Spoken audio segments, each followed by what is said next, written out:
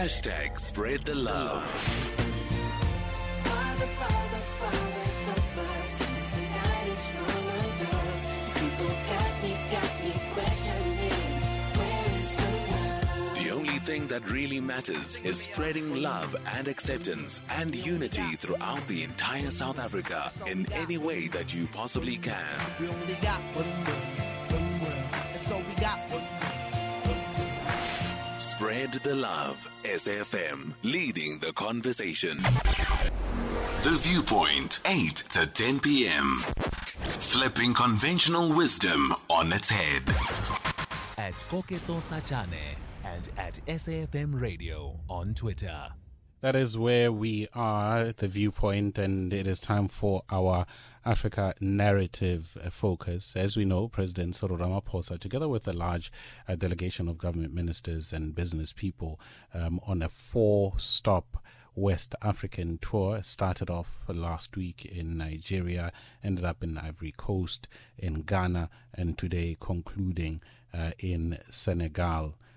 Where he was, of course, hosted by Senegalese President Macky Sall. The trip to Dakar was the last of his 4-stop investment and trade drive. Leanne De Bassompier is a South African journalist based in Abidjan in Ivory Coast, and she joins us now on the line. You are in Senegal, you're in Dakar, Leanne. Hello. Welcome to SFM.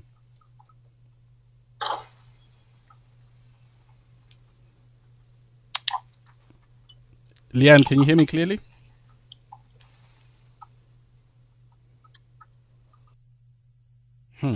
Maybe we need to sort out that connection there. We know that as we sort out that connection, if we can do that, Phineas, we know that the president, of course, in Senegal, participating in the 7th International Dakar Forum on Peace and Security in Africa.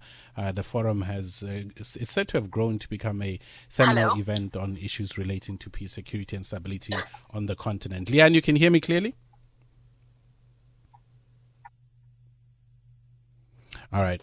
Lesotho, maybe we should try something else, a different type of connection, because that is definitely not going to work. And if at all you have been following the president's trip to West Africa, maybe you were aware of what was described as initially quite intense conversations had once he got to Nigeria. And what became central in those discussions in Nigeria, of course, was the position taken by a number of Nigerian ministers and even the president on issues of accusations of xenophobia and the targeting of Nigerians in South Africa in particular. That took somewhat of a center stage, which was eventually dealt with, and they were able to get on dealing with the question of trade and investment. And then the president also moving on to Ivory Coast, moving on to Ghana, and today concluding in Senegal. And we know that at least in Ghana in particular, we do have quite a large South African business presence over the past 10 years. South African companies are said to have launched 170 projects in Ghana to the value of $1 billion in capital investments. And the two countries are said to have discussed how also armed conflict and security challenges on the continent are said to be a threat to sustainable economic growth. And I know in terms of the meeting that was held earlier on today, the 7th International Dakar Forum on Peace and Security in Africa, one of the areas that they did touch on is the situation unfolding out in Mozambique, and we know what is happening there in Cabo Delgado and the challenges that we are faced with and the impact that it has on the Southern African region. So hopefully we can touch base with Leanne and have all those conversations. So in the meantime, let's just take a break and try and make that connection work there. Phineas, it is The Viewpoint on SAFM. It is the viewpoint on SFM, and it is our Africa narrative focus. And I'm glad that we're able to finally sort out our connection. Leanne De Bassompier is a South African journalist based in Abidjan in the Ivory Coast, doing work for Bloomberg, and she joins us now on the line. Leanne, I know that you're not in Cote d'Ivoire, you are in Senegal, where you spent the past couple of days, at least yesterday and today, following President Cyril Ramaphosa and Senegalese President Macky Sall. How are you doing? Thank you, Cookie. So I've spent 2 hours in traffic, and my taxi driver just broke down 200 meters from where I'm staying. So I do apologize if you hear the sound of the ocean and the occasional car passing me, because I'm actually making my way back to my car. But that's part of African travel, I guess, to adapt to the situation. No, it definitely is. What has been or what was happening in Senegal? I made reference to the fact that the president did participate in the 7th International Dakar Forum on Peace and Security on the continent, but also there was what the president had to say in his conclusion of his visit to Senegal, which is where you are right now.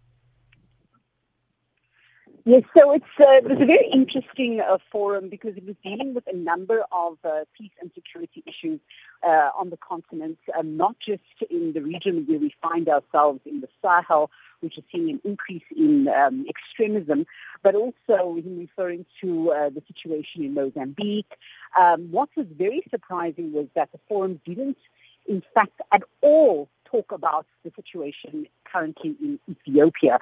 But the president of Niger was present, the president of Guinea-Bissau, and of course, President Macky Sall of Senegal and President Cyril Ramaphosa. So they had quite an in-depth discussion. There were a lot of technical people from all over the world, the experts, talking about what can be done to improve the security situation, but also how the economic situation needs to improve in order for these young people not to get involved in extremist activities across the continent. It is quite fascinating what you mentioned about what they didn't touch on in terms of the situation in Ethiopia, because if one were to just draw from something else that's happening on the continent, where historically it was dealt with quite swiftly. I mean, we saw the protests that are happening right now in the Gambia, and I'm reminded of how ECOWAS very, very swiftly dealt with what was happening with Yahya Jammeh, and which saw the emergence of Adama Barrow, but there are tensions there as well. A certain lack of inconsistency on the continent in dealing with some of these challenges? I definitely think so. And when you're dealing with several fires at the same time, you kind of prioritize, I guess, one over the other. We've seen ECOWAS being very active recently in Guinea, in Mali, where they've seen coups recently, but have been quite silent on a simmering situation in Burkina, and these countries, of course, very much impacted by terrorism. But what's happening in the Gambia at the moment is something to be on the lookout for. And of course, is a neighboring country to Senegal, where I am right now.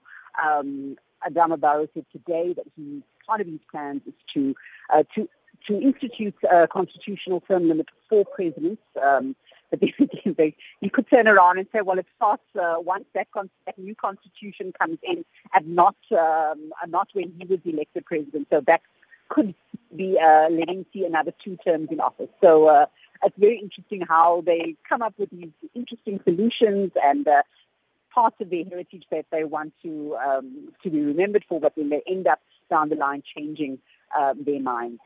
Yeah, most definitely. Just going back to the visit by President Cyril Ramaphosa, and yes, there are all these security-related challenges, but if I were to draw from his closing address earlier on today, and on a more positive light, one of the things that he mentioned is the possible twinning, if you will, the Gorée Islands in Senegal with Robben Island. Very interesting move there, where we could see yet another form of closer relations between ourselves and Senegal. Yes, so that was an interesting visit that was done by the two presidents today, and it's something that he mentioned in his press conference, rightly as you said as well. So that's something interesting. And what I also learned today that downtown Dakar has a Soweto place, which is quite fascinating too. So it feels like this is not a new relationship that they're trying to establish, but rekindling of an older relationship that has been very important to South Africa. And of course, this trip to the four biggest economies, two main Anglophone economies and two main Francophone economies in West Africa really shows a strong commitment from President Ramaphosa to not only have stronger political ties, but also stronger economic ties, which he repeatedly said is the only solution to overcoming the economic problems that the continent and elsewhere in the world, in fact, given the COVID pandemic.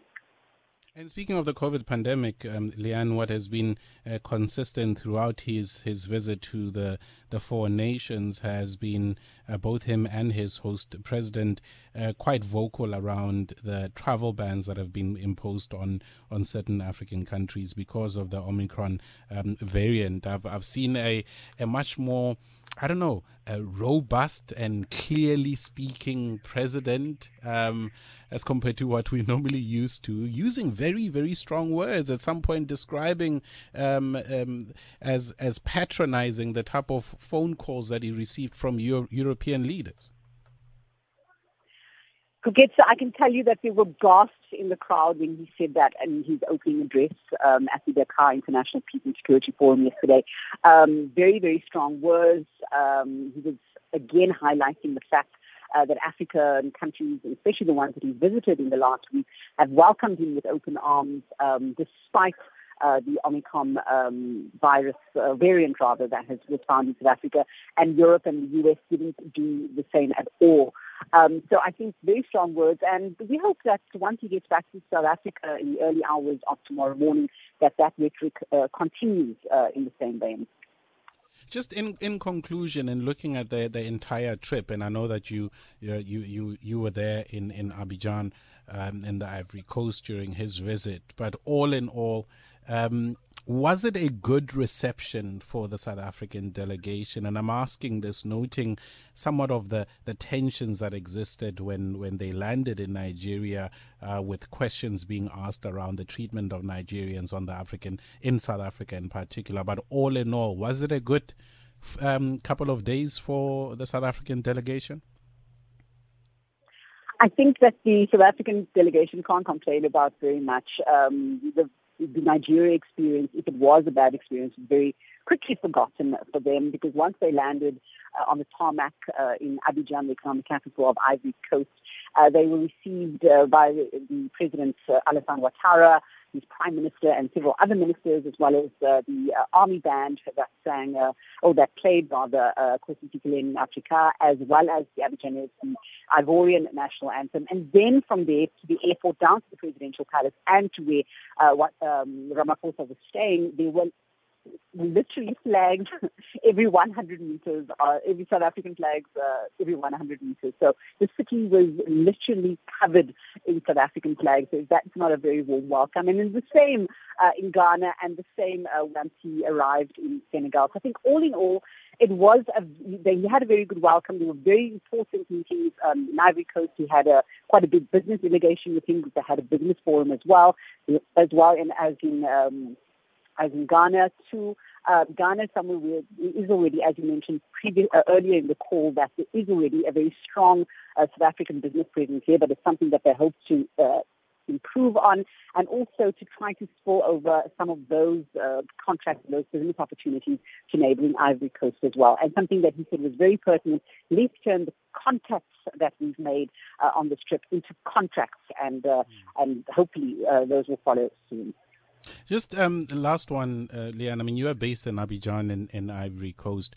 As it stands, is there much of a presence of South Africans or South African business in the country? And what do you foresee following the bilateral discussions and agreements that were signed between the South African government and the government of President Alassane Ouattara? Just off the top of my head, South African businesses already present there would be mining companies, MTN, Sanlam. There's quite a big presence of those companies in Ivory Coast. But as Ibrahim Patel mentioned, that they found several low-hanging fruits. It's cars that are manufactured in South Africa, not being sent all the way to Europe and then imported from Europe into Ivory Coast, but sending it directly from South Africa to Ivory Coast, to Ghana, to Nigeria, and really taking advantage of the Africa Continental Free Trade Area and putting that free trade area into motion. And so I think that this trip of President Ramaphosa was really the start of putting that free trade area into motion and seeing more and more products that are being produced on the continent being shipped elsewhere and really taking advantage of that. All right, Leanne, we appreciate your time. Thank you very much, and travel safely back home to Abidjan. Thank you very much, Kuketso. That is Leanne De Bassompier, a South African journalist based in Abidjan in the Ivory Coast doing work for Bloomberg, just giving us her take on President Cyril Ramaphosa's 4-state West African tour. Started off in Nigeria, was in Ivory Coast, Ghana, and concluding in Senegal earlier on today. Have you been following the president's trip, and what do you make of the discussions had, whether it is in Senegal, Ghana, Nigeria, or Ivory Coast? You can share your thoughts or any other matter that is on your mind. With a few minutes left of the show, of course, it's all yours. 011-714-2006, or send us a WhatsApp voice note 0614-104-107. It is 28 minutes to 10.